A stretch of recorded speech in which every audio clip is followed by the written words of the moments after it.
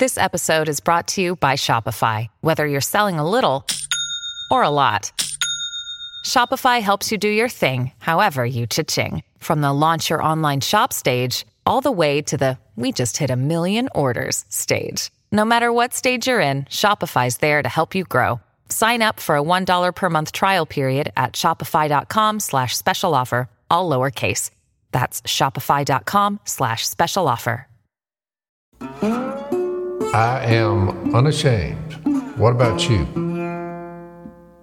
All right, welcome back to Unashamed. I am at the Southern Lair. Dad, I've got a house full of grandkids, kids, cousins. It sounds quite the like setting. so much fun. It is. Only thing we're missing is you. You could have you just right here in your chair watching Gunsmoke, just being a part of the proceedings. That's the only thing we're missing. We know how much you love the beach and sitting in the sun and all that stuff. Yeah, I'm trying to like it, but it's a chore. So Lisa and I we got back down here, and of course we were able to. It's really neat because this has kind of been a second community for us, and when you kind of reestablish yourself, even though we're not here all the time, we're just kind of here part time.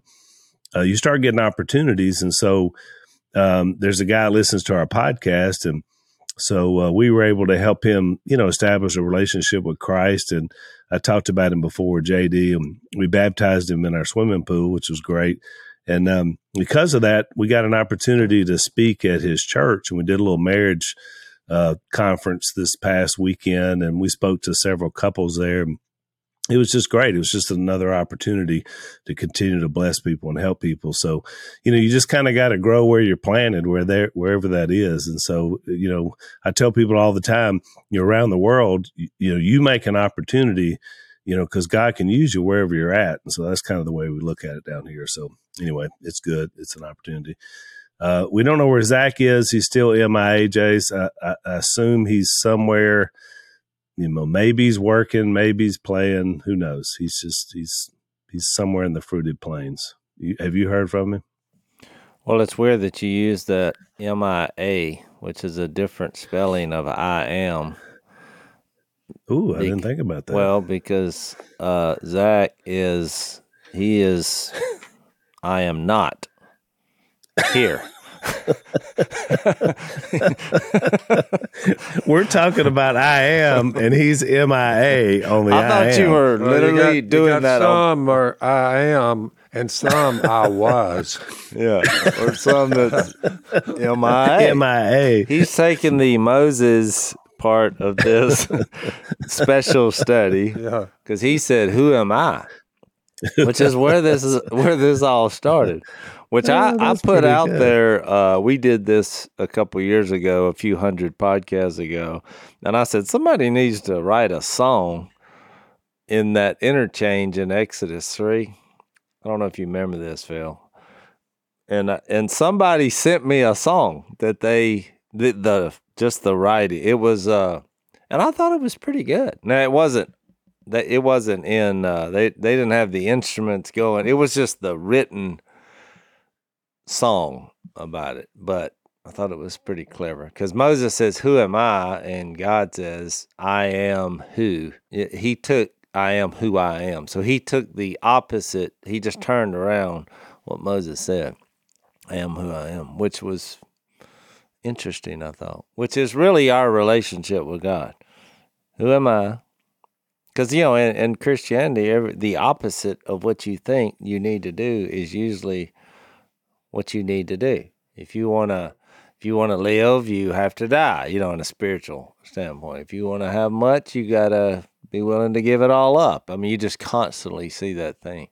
Yep. So we started talking about in the last couple of podcasts, we're kind of in between studies, and we were just going to do a couple of podcasts about some of the I am statements that you see in the book of John, and just kind of got us going. And so, Dad, you were saying when you came in today before Jase got in the studio, it kind of led you down a rabbit hole of this idea of, because you've been writing a book about the Jesus resume. I don't know if that's what got you going or what, but you said the deeper you got into it, the more perplexed I became. Well, what was so perplexing? Well, just take this for instance. Right. This is just one facet that you'll run into when you study I am. Yeah, who Jesus. That statement. Yeah, why his? I was calling it a nickname, but that's not a strong enough word. That's right. Yeah. The Hebrew writer said, in the past, here's how he begins the whole thing. God spoke to our forefathers through the prophets, and you could add, and through burning bushes. Yeah, that really wasn't being burned up. Yeah. So this is the opening line to my dilemma. So this is Hebrews 1:1. Yeah. He spoke to our forefathers through the prophets many times and sometimes out of burning bushes in various ways. But in these last days, we've been in the last days ever since this was written by the Hebrew writer, according to him. So we're 2,223 in from the birth of Jesus. So here we go. In these last days, he has spoken to us by his Son. Now, how'd he get there? Whom he appointed heir of all things. You're the heir of everything. You're like, whoa. And through whom, we're talking about Jesus here, he made the universe. I'm like, he's spoken to us through him. He made through whom he made the universe. You're like, man, you talking about some accolades. The Son, see if you can grasp this. I'm trying to grasp it, boys, but it's tough. The Son is the radiance of God's glory. Well, what kind of being would you have to be the radiance of someone else bigger than you, his glory? My mind, it does not compute, Al. And the exact representation, this Jesus, of his being. You're like, well, nobody's ever seen him, though. Well, I guess he's saying, sustaining all things by his powerful word, after he had provided purification for sins, he sat down at the right hand of the one who started this whole thing, of the majesty in heaven.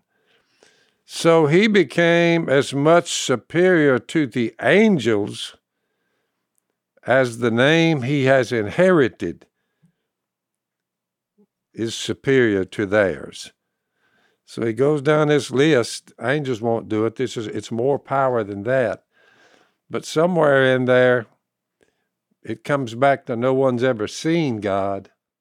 Yeah, John 1:17. But you have a representative of God who became a human so you could see him coming down the road. Yeah, because think about that John. Just a mind bender. That John 1, he said this word or logos, the Greek word, which is the manual. He's the, it's hard to find words in the English language strong enough and broad enough to explain Jesus in a word. So he just said am. And he said he's the image of Jesus Christ is the image of the invisible God.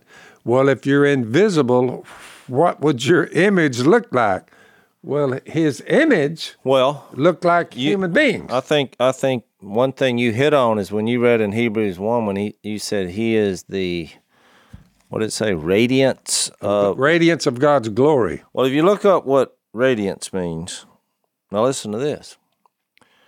Light or heat emitted or reflected by someone or something. Yeah, what came up in my study too, to you point there, it was what's the word for it?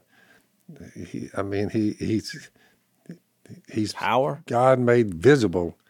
He's the image But we don't know what God's image looks like because Well, he was capable of becoming a human. The Spirit was hovering over the waters. We know that, like from 1 Timothy, where he says, what is that verse? I'll read it. Paul made this reference that I think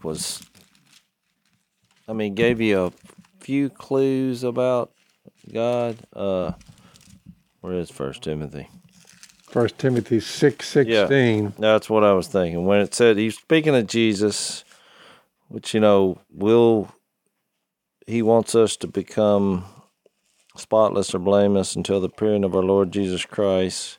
This is verse 15, which God will bring about in his own time, which he's eternal. So God, the blessed and only ruler, the King of kings and Lord of lords, who alone is immortal and who lives in unapproachable light, whom no one has seen or can see.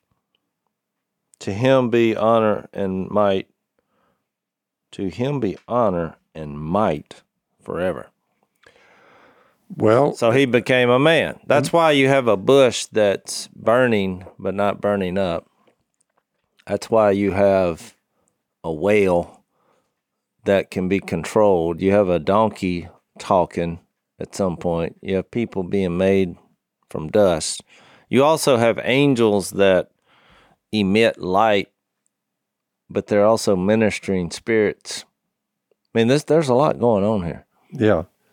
And before he even said that, in 1 Timothy 1:17, now to the King eternal, immortal, and check this out, invisible, the only God, be honor and glory forever and ever. Amen. Now, wait just a minute. Now to the King eternal, immortal, we're back to the invisible part. Well, and if you read Colossians... I thought that would be Jesus, but... Well, it is Jesus because he made him, that John 1:17, he explains, he made God known. So it's impossible to relate to God in this fashion. And he knew that. Yeah. So he became a human, and it's relatable. So the great thing about this is when you get to know Jesus in depthly, his character is 100% off the charts. There's no evil, there's no maliciousness. Oh, that's right. That gives you a window into God. He has a flawless character. But isn't what the disciples said though, Jase, in John 14, when they said, if only we could see the Father, and then Jesus says, well, don't you know if you've seen me, you've seen the Father? Mm-hmm. I mean, that's basically the point he's making, is that I am the human representation of the qualities you can't see in the Father. Once you've seen me, you've seen those. And because the bottom line is, that's what I was telling Dad before we came on air, you can't see God. He's unseeable if he's invisible, immutable, immortal. Yep. That's unseeable. So you would have to have some form to be able to see that. It would be impossible to embrace him, I think, without someone showing us, and that's what Jesus did, who God is. So we got warm weather ahead. Jase, you're spending a lot of time out in nature looking for treasure.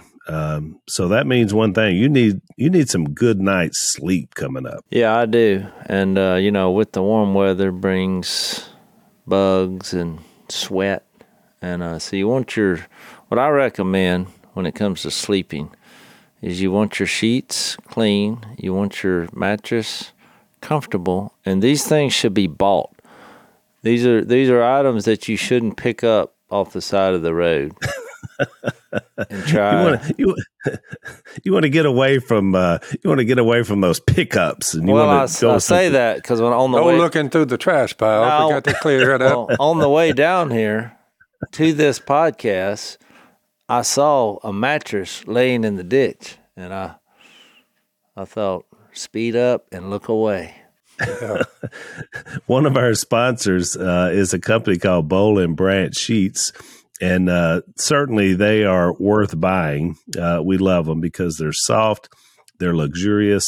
You do need to buy them. Don't pick them up on the side of the road. They use the highest quality organic cotton, the best on earth, in fact. They've been used and loved by 4 U.S. presidents, Jay, so that says something. 10,000 rave reviews. They've got 10 versatile colors from twin up to California king.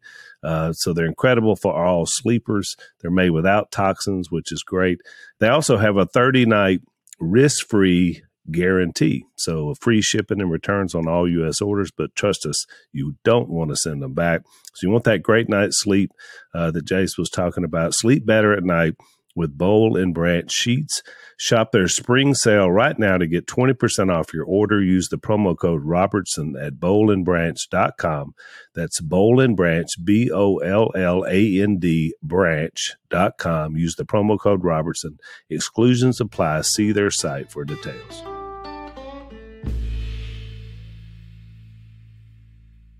Well, that's why I think the further we go down this into the different I am statements, you're going to find something. And I thought about this last night when I was studying this. When you think about why Jesus did miracles, and I've really never thought about this before. You know, if I just threw that out there, it's like, well, why is he doing the miracles? What would you say? I mean, what's your bumper sticker answer? I'm not trying to I would say to help people with their faith. Well, and to show that he was more than just mortal man, to show that he was more than just a normal guy. Yeah. You know, human beings have a quest, Jase. They have a quest.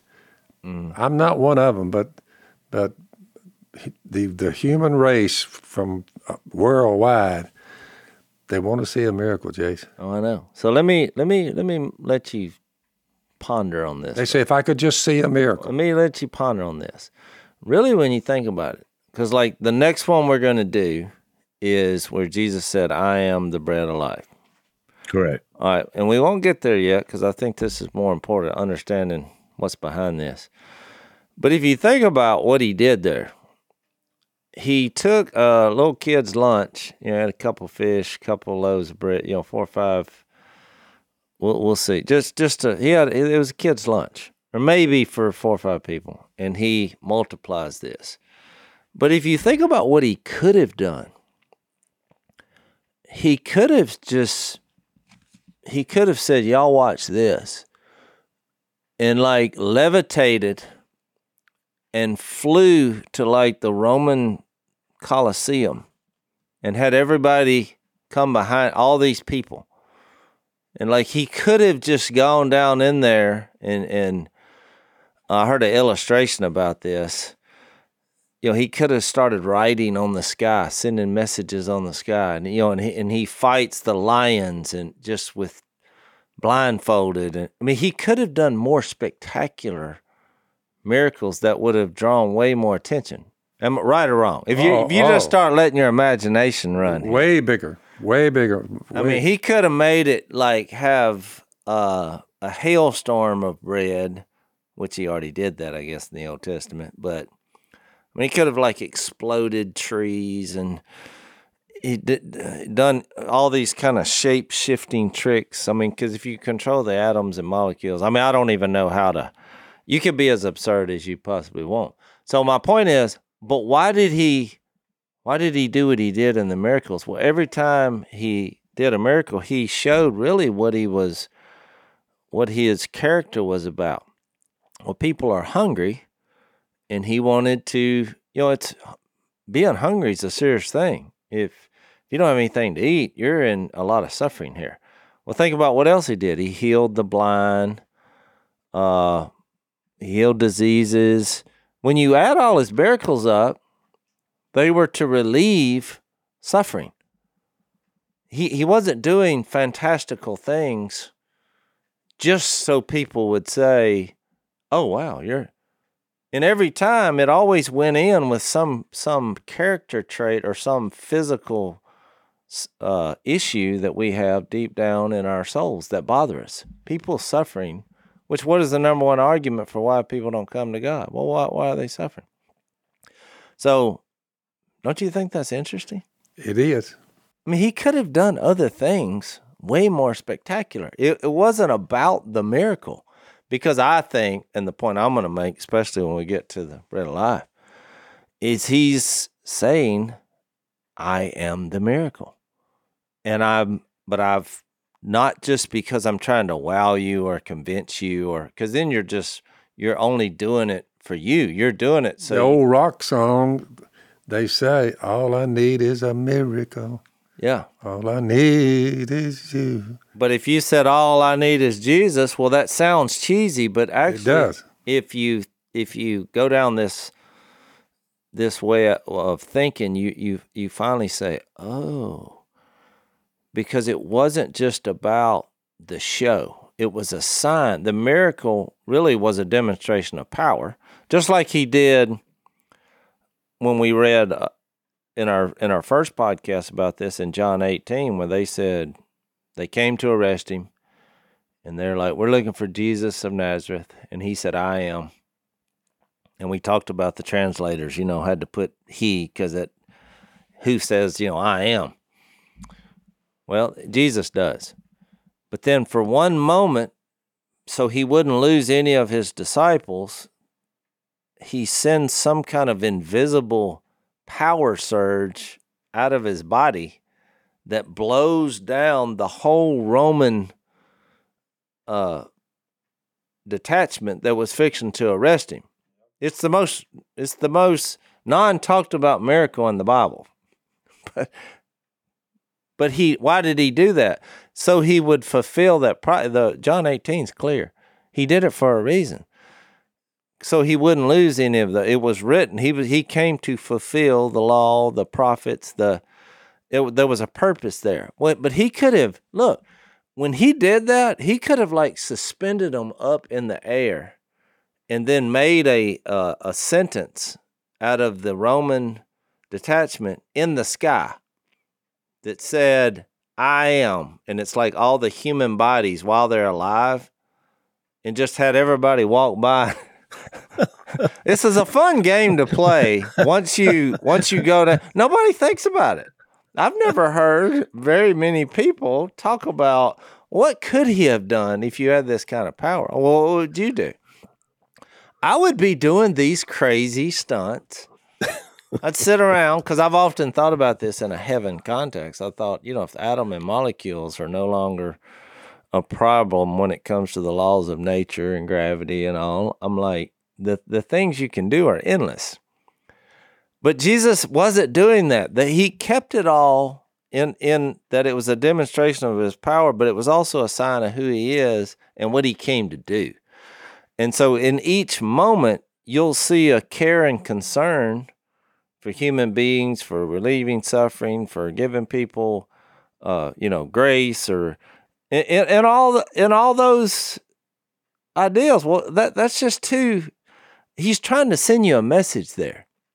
He's trying to reveal not only the power of God, which is what I'm saying. We have a hard time wrapping our head around that, but it's also the character of God, the heart of God, how he views human beings. And then each time you go down one of those miracles in a row, you see that, oh, he cares.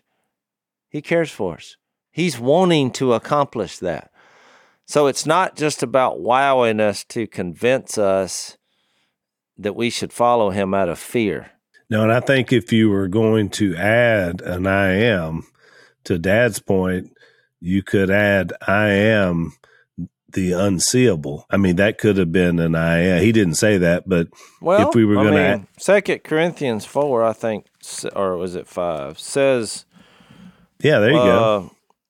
So it says, so I'll read it. 2 Corinthians 4, it's popped in my head, 13.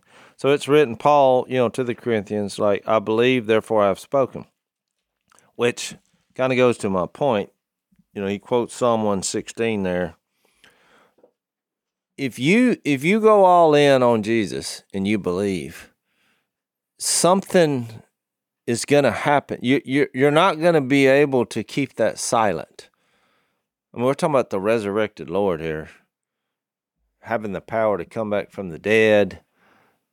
He's God in human form. You're not going to be able just to say, "Oh, I'm a believer, but I'm not going to share that or talk to anyone because I don't want to offend them." Or no, you can't. You can't have. You have to. It's the greatest news ever. Any other news that's even good, you would share. Well, the greatest news ever, you would have to. So then he says, with that same spirit of faith, we also believe, and we speak.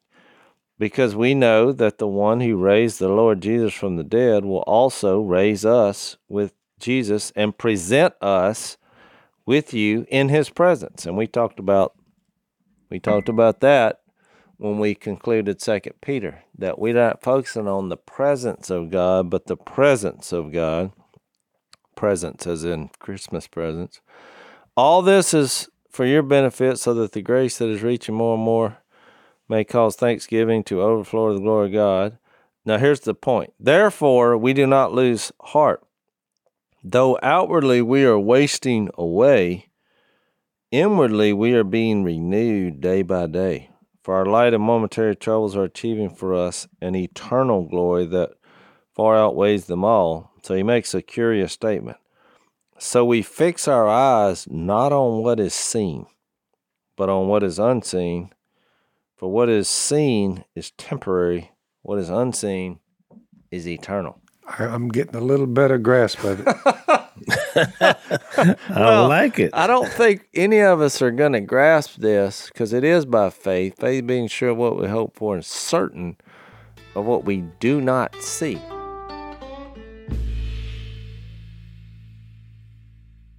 Which is why I told Dad before we came on air, I said, Dad, really, you can only see this by faith, which really is the point.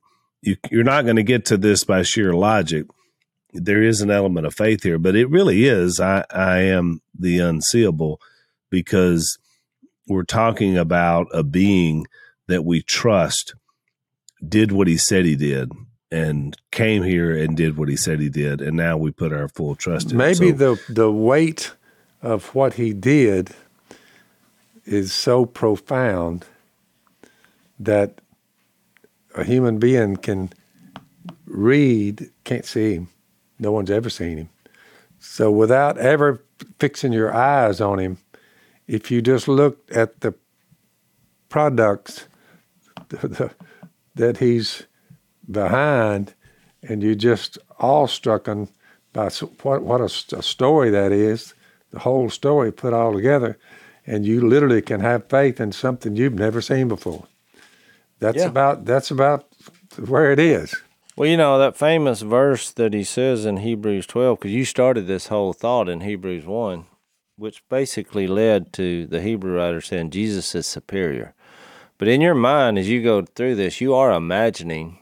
That's why shows like The Chosen, you know, are so great. We actually talked about that in the last podcast. I made a point because this controversy came out that, you know, when they used a line that said when he was speaking at his hometown in Nazareth about, he said, you know, the argument ensued. They tried to kill him and were going to kill him, but they just took a line that said, "I am the law of Moses," you know, by Jesus speaking. And so some people in the Christian world said, well, I don't know if they should have said that because that line is not in the Bible.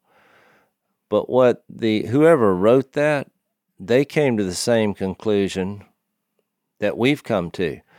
Every one of these concepts, when you realize that Jesus is God and he became a man, that was actually a correct deduction to conclude. He was with God when the law of Moses was being written up. Yeah. You know?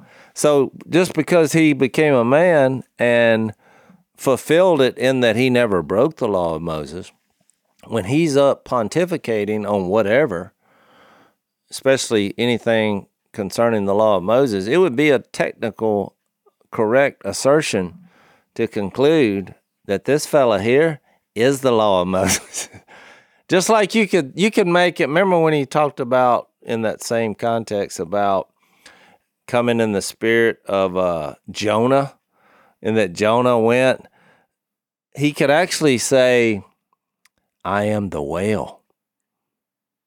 You're like, what? Well, if you read John 1, nothing that has been made was made without him. So he could construct a whale to swallow a human being and keep the human being safe for 3 days, just so he could illustrate that he would suffer like Jonah did. He could be in the belly of the grave for 3 days and then come back to life. I'm just making a point. It's another one of these absurdity things that he could have done. He could have taken a whale, the largest whale in the world, and like played ping pong with himself.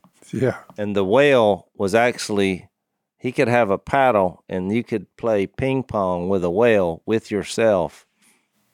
Yeah. Well, that would have been something to see. I'm pretty sure that would go viral. Which that's why maybe nothing impossible is impossible for God. Which my point on all this and the absurdity is what he did do leads you to the character of God and his desire to be with us for eternity. That's what he did. He wasn't just, this is not a circus. He could have made it a circus. So it's so weird how people today, when you said everybody would like to see a miracle, but really when you think about it, he's better than a miracle. He is. Now, I like that concept of, too, that he is the miracle, because if you think about it, the idea that the unseeable, immortal God becomes flesh, he really is the miracle, that he would limit himself to a human body. Well, exactly. That's why it said in Philippians, where it said, all the deity lives in bodily form in this fellow Jesus. Well, that's quite a statement, because the next part says, and you have been given access. Where's that at? Or is that Colossians 2? I think, one is in Colossians. Yeah, for Colossians 2:9. For in Christ, all the fullness of the deity, well, what is deity? God, Jesus, the Holy Spirit, lives in bodily form. But here's the kicker. And you have been given fullness in Christ, who is the head of over every power and authority. Then he goes into our conversion and our surrender, our baptism, him redeeming us from being under the law. Just as we were just saying. I was thinking about that. So in the last podcast, we set up this idea that we talked about, that the I am statement that Jesus made in John 8, before Abraham was born, I am. We talked about the implications of that, going all the way back to the burning bush and everything else. And then you mentioned the John 18 one, where he says, I am, when they came to arrest him.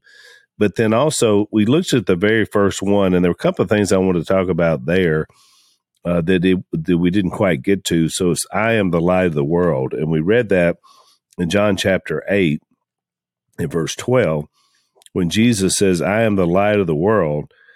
Whoever follows me will never walk in darkness, but will have the light of life. And we talked quite a bit extensively about what exactly that means, by him being light, because we expanded that quite a bit. But one thing we didn't mention that I want to mention today, because you just brought it up earlier when you looked ahead to our next podcast, about this idea of the practicality of the miracle and what Jesus does with that. And there's something pretty fascinating with this particular thing.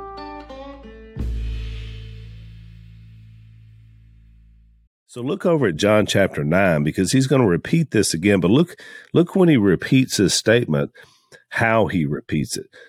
John chapter 9, starting in verse 1. As he went along, he saw a man blind from birth. So here's another one of those situations where it's just a little practical situation. Here's a guy, he's been blind from birth.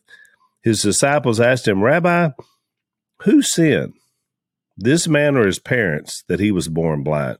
So they're kind of adhering to this, centuries, millennium old idea that if someone had a malady like this, that somebody was responsible. It's called retribution. In other words, if he was born blind, then somebody was responsible for that. Somebody sinned, and the result was this guy. And he's like, whose fault was this? Did he do something, or did his parents do something? Why was he born blind? And here's Jesus' answer to him. Neither this man nor his parents sinned, said Jesus, but this happened so that the work of God might be displayed in his life. As long as it is day, we must do the work of him who sent me. Night is coming when no one can work. While I am in the world, I am the light of the world. So he repeats what he says earlier. And then, of course, he's going to heal the guy. And that's a whole other story as to what happens. And there's a back and forth. But I found it interesting that, to your point earlier that you made, that when he repeats this, I am the light of the world, he does it in the context of healing this guy and really changing his life. But he does it with the idea that this guy now has a renewed life. And that's something we didn't even talk about with this concept of light and life, was that Christ redeems us with his light. And we talked about the idea of creation. Yeah, and while you're there, back in John 5, it helped me just what you just got through saying. I tell you the truth, John 5:25, and his time is coming, and now has come, when the dead will hear the voice of the Son of God, and those who hear will live. For as the Father has life in himself, so he has granted the Son to have life in himself. I think he's saying eternal life. That's what he means. And he has given him authority to judge because he's the Son of Man. Don't be amazed at this, for a time is coming when all who are in the graves will hear his voice and come out. Those who have done good will rise to live. Those who have done evil will rise to be condemned. I myself can do nothing, Jesus said. I judge only as I hear, and my judgment is just, for I seek not to please myself, but him who sent me. Something about he was given, he's the Son of God. The Father has life in himself, so he has granted the Son to have life in himself. They're all mind benders. Well, it's only a mind bender because he became a human. I mean, going back to Genesis 1, the Holy Spirit was hovering over the waters, and God said. So he starts saying things that and when he says something, things happen. Yeah. Huge things, big things. Oh, yeah. Heavens are created. Earth is created. The waters are separated. Land becomes teeming with creatures. And so you get to humans, and there's a statement that says, and God said, and I think it's 1:26 or 27, let us make man in our image. So when you fast forward to this, realizing the condition of human beings that he made and the choice that they have, once we reach a certain age, we all make the wrong choices. So because his character is just, he comes up with what we call the scheme of redemption, bringing Jesus about. So when Jesus enters through the Virgin Mary and the Holy Spirit of God, well, he seems to become vulnerable, which he is. He can suffer, he can be tempted, but when you fast forward to the end of that, there's a statement Peter made, because Peter got it, and he says it was, in Acts 2, it was impossible for death to keep its hold on him. Well, just think about that statement. It's what you just read. There's life. The life he is cannot be killed. Yeah. So he can make these statements that you'll never see darkness or you'll never die. We'll get to that one. You'll say, wait a minute. The Bible's saying That's that right, if I'm in Jesus, I'll never die. And he could judge the world and give them life or death. Well, right. Life or death. So, but why would he make a statement that you'll never die? Where is that? I'll look it up. But while you're looking for that, and that's my point. My point is, it's like he told Nicodemus. The beauty of it is, it's not just the life we get, but then it's a rebirth concept of who he is. That's the beauty of it. Like this guy who was born blind, and that was his life. He never realized that now he had an opportunity to live and see. And that's the beauty of the light of Jesus. Not only can we have a life, but we can have a new life that's even better than our old life. And so, yeah. I mean, that's the thing about the light of Christ. It's not only for to give us our first life, but it's to give us a new and better life. To me, that's what's incredible. No, your spiritual application is all. We hadn't even touched the hem of the garment on that. The verse that I referenced was, which this is in the one of I am the resurrection and the life. But just to give you a from John 11 preview, right. John 11, 25, 26 says, Jesus said to her, I am the resurrection and the life. He who believes in me will live even though he dies. Now, if you just left it right there, because this is a brain teaser, and I'm getting way ahead of ourselves, but I can't help it. This is too awesome.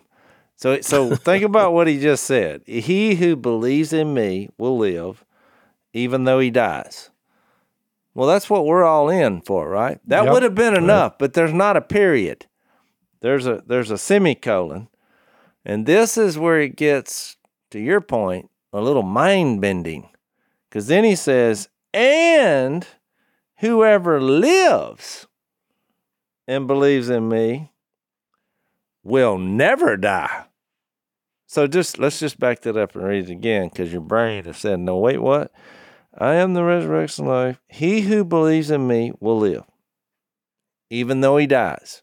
So I believe it's just a continuation. So you add that. Once you live, look, you will never die, which I'm going to have another point. And another place where he makes note of that, he too shared in their humanity, so that by his death he might destroy him who holds the power of death, that is, the devil, and free those who all their lives were held in slavery by their fear of death.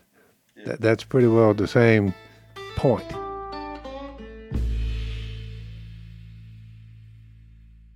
Exactly. Well, what I was going to make the point is most people who teach John 11, they do what Al was saying about making the spiritual and the physical illustrations, because they're both true, in that God redeems us spiritually and will redeem us physically with our new body, and that hasn't taken place. But there's also something to be said about when you're an eternal being and you're representing an eternal being. I have zero problem with you understanding Jesus' statement there, even in the physical. If you just continue that, because I do believe it's like the John 9, there is a spiritual response to seeing. You know, he did a physical miracle and he healed the blind man, but he was also trying to get you to see with your heart who he is, which is what we do. And I think that's what's causing all the mind-bending problems, is because when you're trying to see Jesus in a spiritual way. But I think that's what he's saying is, when you're sitting there studying and you're reading the miracles of Jesus and the love of Jesus and the sternness of Jesus and the death of Jesus and the resurrection, there's something going on in your mind when you're individually sitting down reading that. There's a picture that's forming in your mind that I would say that is a seeing in nature. You literally are seeing Jesus, kind of Hebrews 12. Fix your eyes on Jesus by just pouring yourself, your mind, on a daily basis to not only his red letters, but just, your imagination and reading between the lines. And so I think that's what's happening. But I mean, when he makes statements like this about never dying, I think it comes back to the argument we made. I think we did this in the bonus time, so I can on the last podcast, so I could revisit it. But one of the things we pointed out was that in Genesis 1, there's this huge argument against Christianity because God made the heavens and the earth. He made light, but he didn't make the sun, the moon, the stars till like day 4. So the non-believers are saying, well, that doesn't even make sense. How are y'all? I mean, this is all junk. They made this up. You can't have the light. Even though now it took them a few thousand years, even the scientists who do not believe have realized that there's light. They have aged light to a greater distance than they have the sun, the moon, and the stars, which is kind of fascinating. So I brought up the point, why are you worried about that when we all know that you can have light without the sun, moon, and stars? That's a fact. I mean, if the sun burns up and all the stars burn up immediately and you grab your flashlight and turn it on, it will work. It's just the simple logic. But I made a point, and I want to revisit it, that in Revelation 21, speaking of what we're talking about today, how Jesus, I mean, how can God control the atoms and the molecules? I mean, how can that be? Well, when you read what he was trying to get, what I believe he was trying to get in our minds from doing that way. Why didn't he just create the sun on day 1 is my question. Why go through all this? Well, when you go all the way to the other end of the Bible, now we're going to the end, and go to Revelation 21, I just want to read this. And here you have a picture of God from a man who's sleeping in the Spirit. It's a picture, just like what we have in seeing God. He's thinking, he's meditating, he's dreaming. And watch what he comes up with in 22. I did not see a temple in this city, because the Lord God Almighty and the Lamb are its temple. The city does not need the sun or the moon to shine on it, for the glory of God gives it light. And the Lamb, Jesus, the sheep, the Lamb, is its lamp. The nations will walk by its light, and the kings of the earth will bring their splendor into it. On no day will its gates ever be shut, for there will be no night there.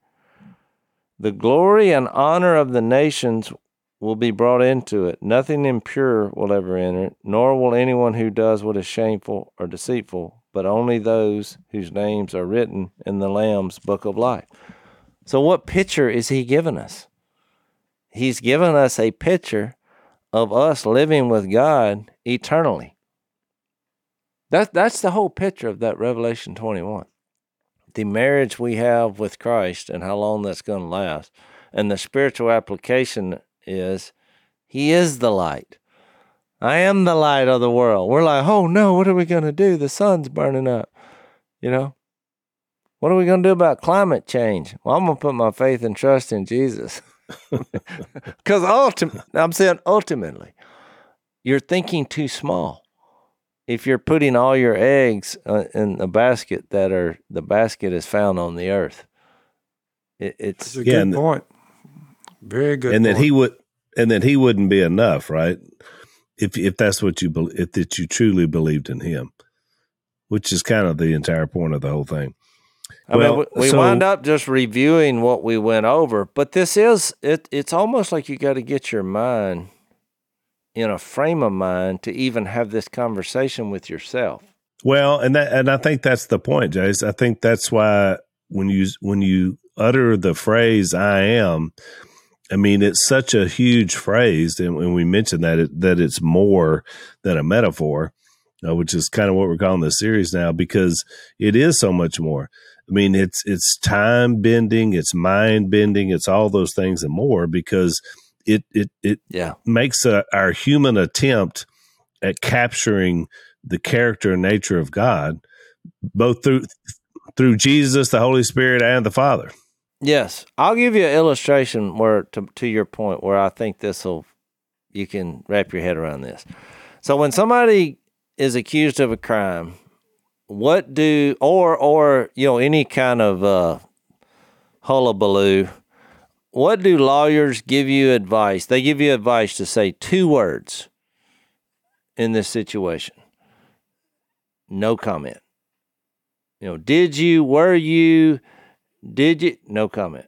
Because they realize the more you talk, the more you're going to get in trouble. Because even if you didn't do it, you've done something else wrong that they don't even want to go to. It's the nature of human beings. If your mouth is moving, you're probably going to say something stupid or incriminate. It's just true. It's kind of funny because everybody's like, the people who get called on these detective shows won't keep their mouth shut. So when you look at what Jesus did when he became a human, that's what he represented. So he, just imagine him being interviewed. You're saying instead of faith comes from hearing, jail comes from hearing. Well, right. But look, so here's Jesus on our behalf. So every question that's asked him, he has the same answer. And it's not no comment, because that's what we should say. He says, I am. And they're like, well, what about, because there's no scenario that you're going to come up with that he's not going to be able to answer with those 2 words. Because if you can extend life forever and your character can never change, and it's 100% good and you're 100% just, all arguments are going to just go poof. Anything that you try to accuse him of, it's just not going to work.